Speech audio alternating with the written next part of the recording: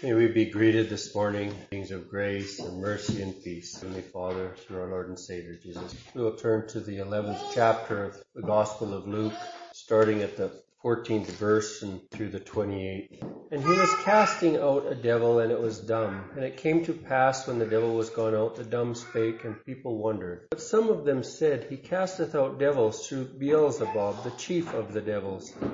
And others, tempting him, sought of him a sign from heaven. But he, knowing their thoughts, said unto them, Every kingdom divided against itself is brought to desolation, and a house divided against a house falleth. If Satan also be divided against himself, how shall his kingdom stand? Because ye say that I cast out devils through Beelzebub. And if I through Beelzebub cast out devils, by whom do your sons cast them out? Therefore shall they be your judges. But if I with the finger of God cast out devils, no doubt the kingdom of God is come unto you, upon you. When a strong man armed keepeth his palace, his goods are in peace. But when a stronger than he shall come upon him, and overcome him, he taketh from him all his armor, wherein he trusted, and divideth his spoils. He that is not with me is against me, and he that gathereth not with me scattereth. When the unclean spirit is gone out of a man, he walketh through dry places, seeking rest, and finding none, he saith, I will return unto my house whence I came out. And when he cometh, he findeth it swept and garnished. When he goeth, he taketh to himself 7 other spirits, more wicked than himself, and they enter in and dwell there. And the last state of that man is worse than the first. And it came to pass, as he spake these things, a certain woman of the company lifted up her voice and said unto him, Blessed is the womb that bare thee, and the paps which thou hast sucked. But he said, Yea, rather blessed are they that hear the word of God and keep it. There is so much in this that I read, and some of it I probably won't even begin to go into. It just seemed that it was appropriate to read it, to maybe put the text that seemed to be the portion that God gave to look at a little more, put it in context. We see that Jesus was casting the devil out of someone. He's accused of something, that he is doing it by the power of the devil, and this isn't exactly what he says, but he tells them that that's foolishness, that it would not work that way. Satan was against himself, even that he would fall. I find it interesting here that he says, if I with the finger of God cast out devils, it is something that, I don't know whether it's just me or what it is, but it seems that it would be a big deal and a lot of power to cast the devil out of someone. And I know there's people that they say, well, someone has a devil or whatever, and maybe in some cases, yes, it is. But it often seems that it is something that is beyond our ability to cast those things out. Yet with God, it is a small thing. Christ here says it is even with the finger of God that he has done this. It's just a finger. And it gives me a little bit of perspective of the power that God has and the ability that he has. It tells us in a number of places that with man, whatever this thing happens to be, that it is impossible. But with God, all things are possible. And I think it would do us well to remember those things. And maybe I'm just looking at myself, but I think all of us perhaps have these tendencies that when we pray about a situation or something that seems impossible, and I find myself sometimes, yes, I pray about it, and yet I wonder, well, does God have the ability to change this? Yes, he does. And if he doesn't change it, it's not because he can't, it's because he in his wisdom is doing things in his own time. Or he in his wisdom understands that that situation should be like that for this period of time. And I think that as Christians, my mind goes maybe to this verse, if I can turn to it here. Where is it even? In Thessalonians, end of Thessalonians, it says, pray without ceasing, in everything give thanks, for this is the will of God in Christ Jesus concerning you. If we are walking by that Spirit of God, where we're at and what is happening to us, that is God's will for us at that time. I'm not saying that we can't get out on our own and be self-willed and do what we want to do and get ourselves into problems. But I guess I've seen too many things to not believe that God can even use those things to accomplish good. He can use our experiences that are very bad and very contrary to his will, and he brings us through them and out of them, and then he can use us to encourage others, warn others. It is one of the powers that God displays for us, that we can see his ability to take care of all things. So this is what Jesus is doing, and they're telling him. And I guess maybe I'll say this just so that, to me, the gist of this portion of Scripture here, of what it's telling us, is the importance that things are done according to God's will, and that we would not leave certain parts out, or we would not try to skip certain things. That how God lays out in his word that things are to be done and to do, that is how he has set them out. And we as people cannot bypass certain portions of Scripture. We cannot decide that, no, we're going to do things this way instead and it'll work out in the end. No, we are to do things the way God has instructed. And I guess the final verse of it that I read, and that's why I read it, it says, blessed are they that hear the word of God and keep it. In some matters, I guess when it comes to matters of faith, it's hard to put what is more important than others in some senses. But when it comes to the matter of faith and somebody's soul salvation for eternity, it's hard to put and find something that is more important than that. And he tells them here, when a strong man armed keeps his palace, his goods are in peace. I believe that when it talks about the strong man, that is talking about our human nature.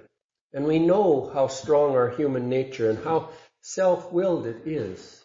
And our human nature has the ability to think that it can control things in life.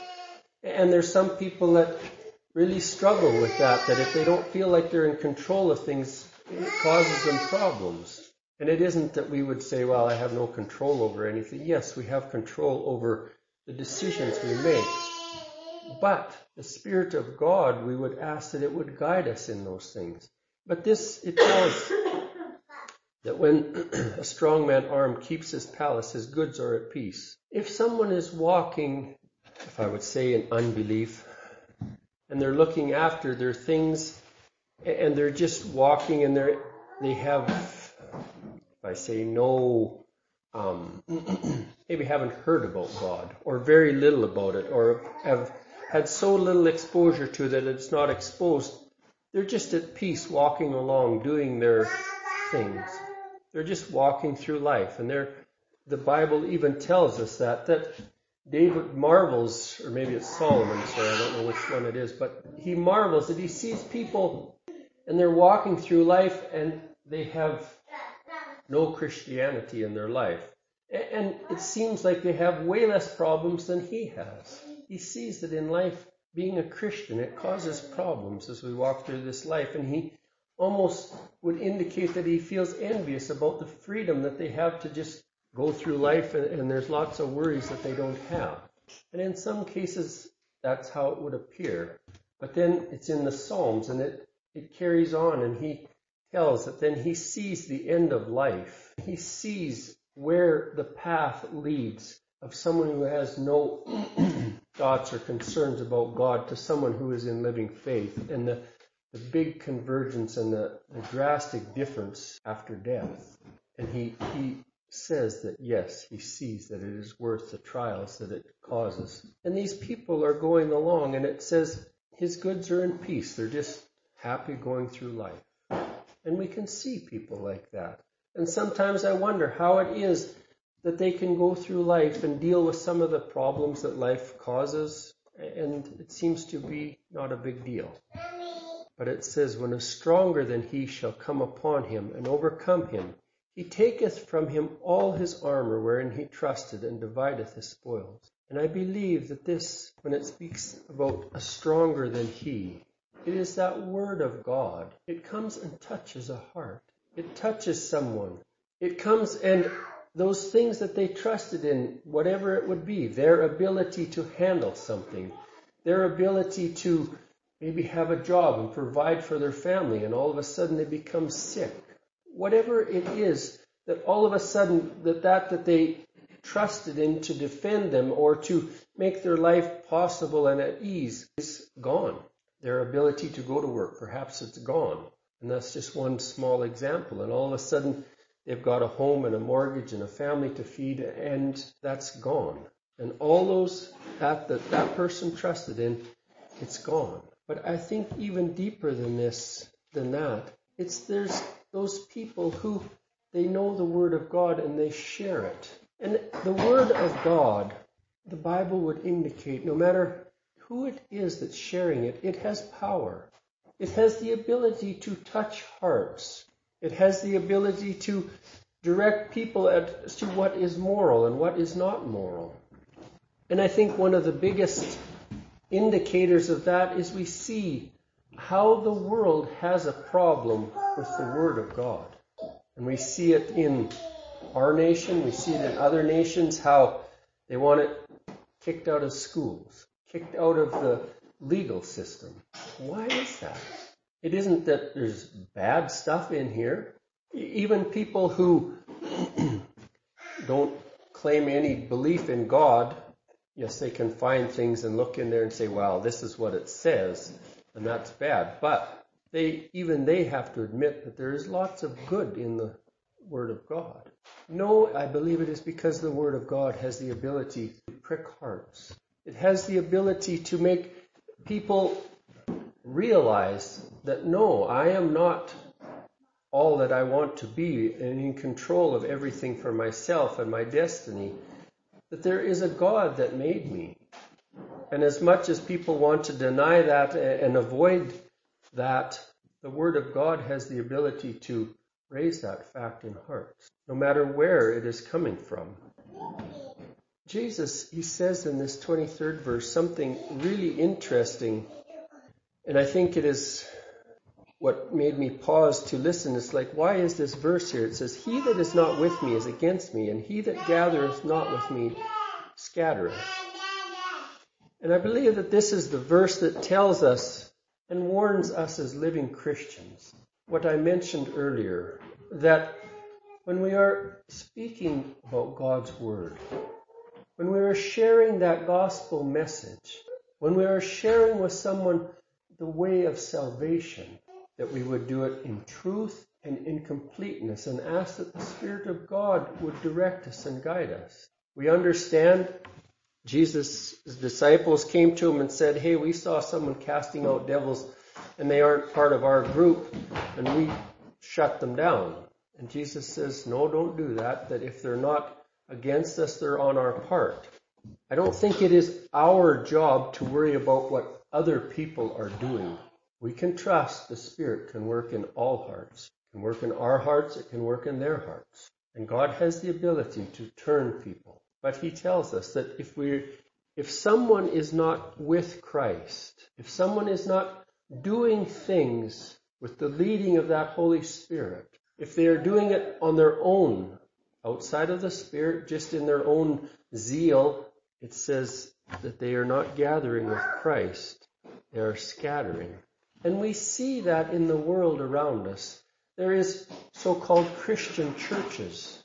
But what they teach does not line up with God's Word. It takes bits of it and pieces of it and leaves out portions and would tell people that, well, there's different ways of getting to heaven or whatever it is, or maybe the focus is actually, with some doctrines, they take God's Word and then turn it so that it would be something that would be just appealing to the flesh, that we would have great riches here in this life if we have God in our lives. And they don't worry about the true importance of eternity.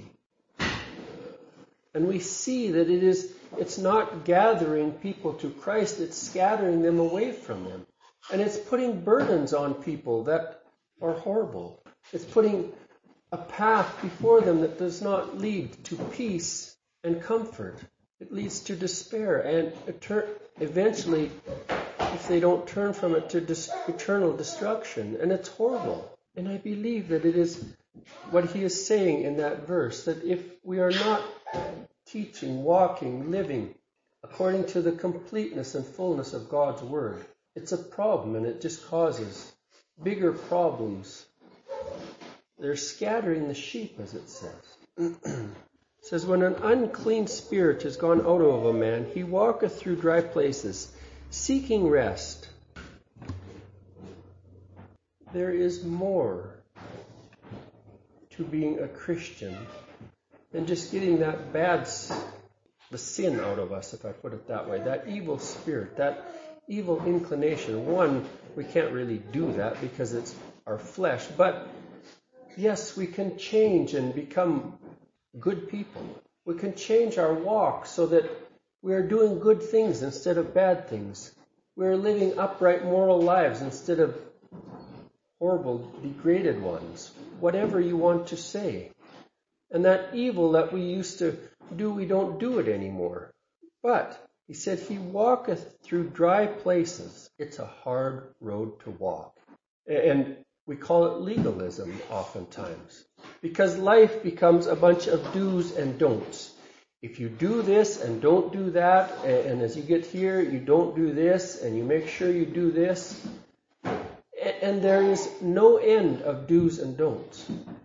Human nature and the devil can come up with an unlimited number of do's and don'ts, and the devil doesn't really care if someone's in that place. He'll come up with things to keep them busy doing and don'ting.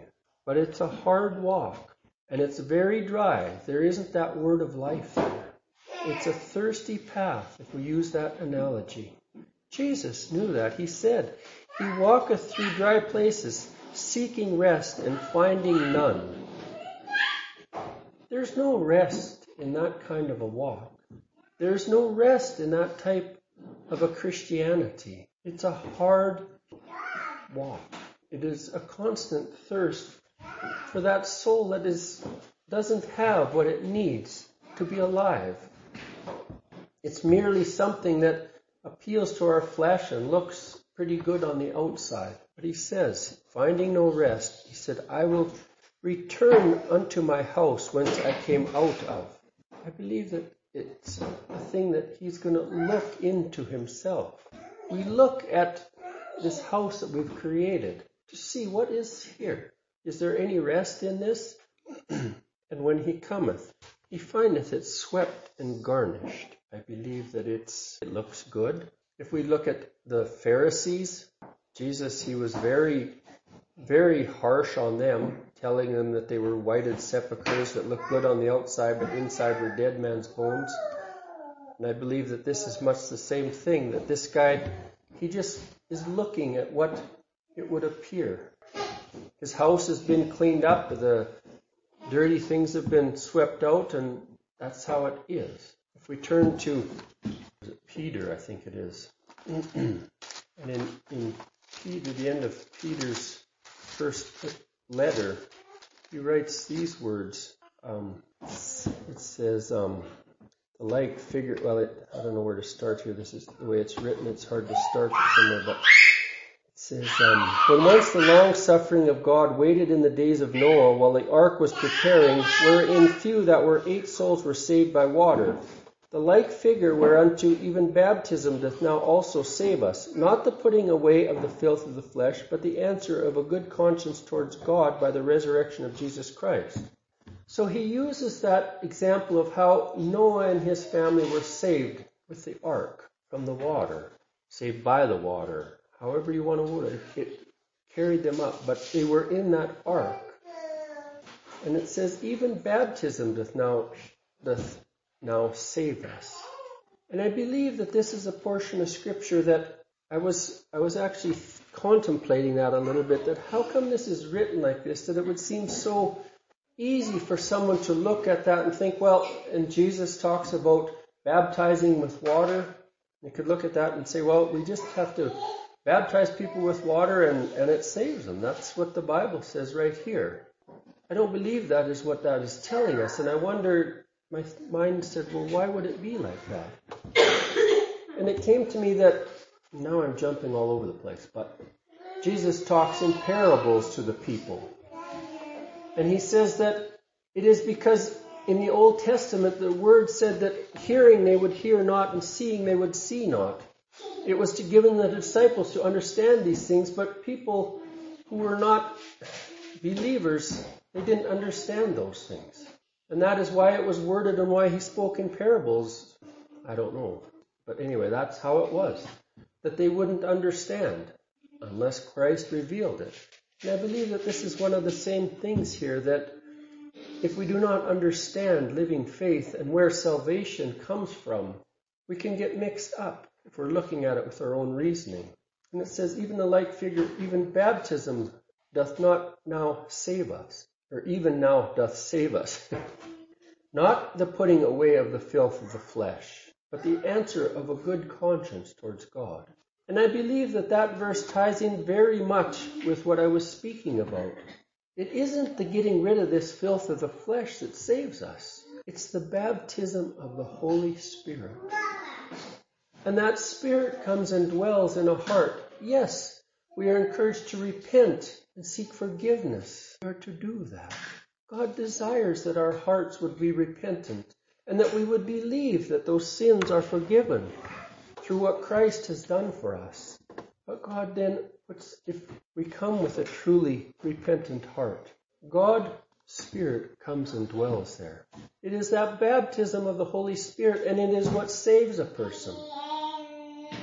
People talk about, and I've had people say, well, you just want to put Christians in a box, and God's bigger than that. But God does lay out parameters. I hope someone corrects me if I'm wrong, but to me, if we are to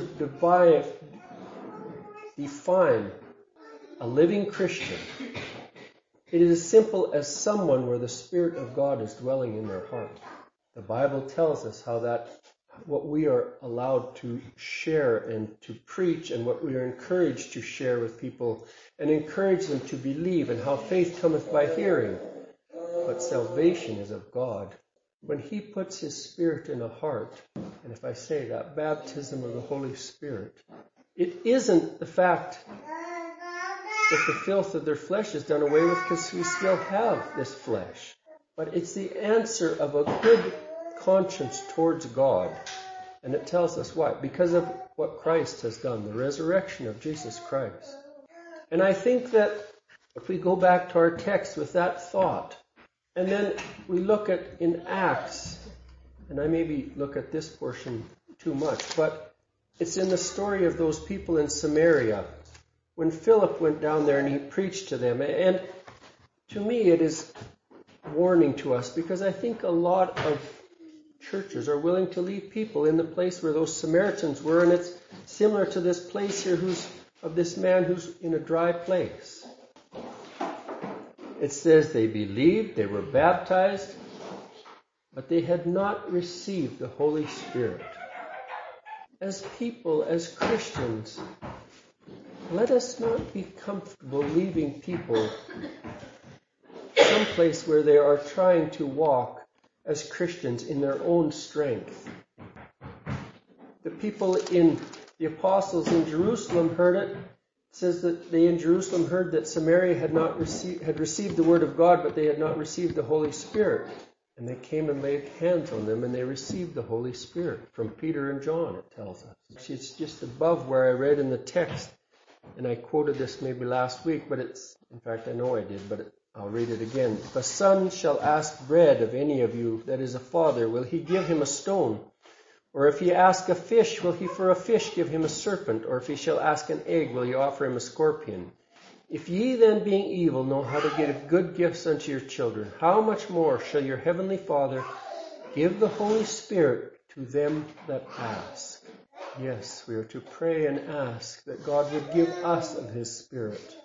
But I don't think there is anything amiss in asking that God would pour His Spirit on someone else, on someone who we care about, maybe even someone we don't care about, but who's put on our heart or who we have had interaction with. We can talk to them about how bad their life is and how it would be good if they didn't do certain things or whatever, as much as we want. But the truth of the matter is, we are not drawing them, we're just scattering them and giving them do's and don'ts, if that is all our focus is. We can speak of repentance and remission of sins, that they can have that peace of a good conscience before God, but it only comes by faith. This man that it speaks about here, he comes and he finds his house swept and garnished. He sees that, yes, it seems like he's living a pretty good life. It says, then he goeth and taketh to him 7 other spirits, more wicked than himself, and they enter in and dwell there. And the last state of that man is worse than the first. We see that this man, he was living in, I'll just put it this way, in open sin and didn't see a problem with it.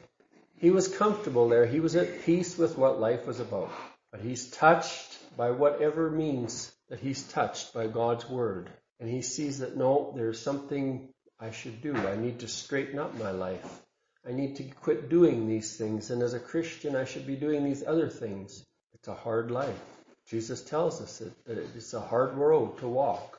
But he finds that, yes, he looks pretty good. And it says that he brings 7 other spirits more wicked than himself. And I believe that is the spirit of self-righteousness. Spirits, if you say of self-righteousness. You think you're perfect in your own self-righteousness. And perhaps, I don't know, I've never really looked into it if you would name those spirits. And perhaps it's different from other people. But I think when it says 7, it's telling us that your perfection is in self-righteousness. And they come, self-righteousness comes and dwells in that heart because it's empty. The Spirit of God has not come to dwell there. And it's a dangerous place. And I would pray that none of us would ever, if I say bring someone to Christianity in such a way that it would only be do's and don'ts, and they would have this walk and they could become good in their abilities or in themselves. It isn't in our ability to be good. It's in Christ's ability to be perfect, and that we can believe and receive His righteousness for ourselves, because we believe His blood has covered the sin and the sin that we are, and it is by faith. And why is it that this state of this man is worse than the first? Because I think we know from experience even, and the Word of God would tell us, if someone is living in blatant, open sin, they pretty much know it. I know someone who he was talking about dealing or interacting, dealing, whatever you want to say, with drug addicts, and ones who were addicts, and ones who were recovering, and ones who relapsed. And he said he had never yet found one that didn't believe that they were a big sinner. They knew that what they were doing was a problem, that it was wrong. They were open to that message that we are sinners. They knew it. And that's just one thing. We could look at all kinds of things. If someone is living in open sin, they might want to deny it, they might want to nullify it, but they know that there's something wrong. If someone is in self-righteousness and feels that they are a good enough person and leading a good Christian life because of what a good surface they have managed to make, and that people see in their life is good. They're good to their neighbors, they're helpful to others, whatever it is. They don't do certain things. It is hard for that message to come there and say to that heart, no, everything about this is complete nonsense and it is of no value. And if we don't believe this, I think another thing that we can look at to add emphasis to this, if we look at the story about, I believe it's the parable, I guess you'd call it, where Jesus talks about the lost sheep. And there's kind of two different examples that he talks about. He speaks of the sheep that's lost on the mountain and the sheep that's lost in the wilderness. And the one in the wilderness, it says that when he goes and brings it back, there's rejoicing. And the one that's on the mountain, it says that if he should find it and bring it back. And I believe that there is a reason, and I think it's the same thing that we're talking about here, that there's if put there. That if someone is on that mountain of self-righteousness, it's hard for human nature to turn from that and say that that is of no use. And we look at Apostle Paul. I believe that that's where he is walking. He tells us that according to this law, he was walking blameless. He felt he was righteous. He stood up and I'm sure he would have put himself forward as an example of how it is that you walk as a Christian and find favor with God. God turned him so that he said that was of no use and as good as dung. But we know that Christ came and stopped him dead in his tracks on the road to Damascus and spoke directly to him to stop him on that trail. And how God works with different people, we don't know. But I think it is good of us to be aware of these things, and that we would share with people that salvation is through faith in what Christ has done. And there is a freedom in what Christ has done, and there is no freedom in our ability to do anything ourselves. And that no matter whether we are horribly bad sinners or living perfectly upright moral lives without Jesus in our heart, there is repentance necessary and a turning from those things and seeking forgiveness through the blood of Christ and a letting his righteousness be what is good enough for us to stand before God and be called his children. Let us use the whole Word of God. Let us not just take bits and pieces. Let us speak the full gospel message, or live it, or share it. It would seem like a difficult thing, maybe just for me to do, but if I see someone who's, whatever they are, say an addict, to come and not tell them that, no, you need to quit doing that. You need to quit using drugs. You need to straighten up your life. Maybe that's a good thing. But to come to them and say, no, you need Christ. You need to turn to him. Don't worry about the drug thing right now. Come to Christ and believe. Put your faith in him. If anything can give you strength to overcome this drug problem that is a problem, it's him. You can put in all the effort and manage to do it, but if you don't have Christ in your heart, it's of very little use in the long run. And if you were to turn to Christ and repent and put your faith in Him, and His Spirit were to come and dwell in your heart, and you died tomorrow because of your drug thing, victory is gained. It makes very little sense to our human reasoning, but our heart knows that it's true. It's how God works. Jesus says here that as He spoke these things, it says, a certain woman lifted up her voice and said unto Him, Blessed is the pap that bare thee the womb that bare thee, and the paps which gave thee suck. And we understand that there's whole churches that worship Mary. They say the Blessed Virgin. We could go on and on with what their focus is. It's not on Christ. Jesus Himself says here, no. We know that Mary was blessed. She says it herself, that God used her. But that was all it was. He used her that Christ would be born through her. It didn't all of a sudden make her a perfect being or anything. She was just another lady. Her salvation wasn't in the fact that she gave birth to Christ. Her salvation was in the fact that that baby she gave birth to died on the cross for her sins too. And for ours and mine and yours. And Jesus said, rather blessed are they that hear the word of God and keep it. If someone comes to us about anything in our life and says, this is what the word of God says about that, no matter how much we would want to balk it, let's listen to the word of God and do what it says. And Jesus Himself here promises that it will cause blessings. Following God's word, no matter how difficult for our human nature, there is blessings in it. There's blessings for us. There's blessings for those around us. I pray that we would be given ears and hearts to hear that word, and hearts humble and obedient to the word of God. And I would even say bold in the word of God, in the fact that if what we are trying to do or trying to instruct or trying to share is according to God's word, let us be bold and confident in that, not in our abilities, in what the word says. There's a freedom in that too, because we don't have to come up with answers. We can turn to this word of God and trust and be sure that it is right. May God add His blessing to His word. In Jesus' name, amen. Shall we receive the benediction?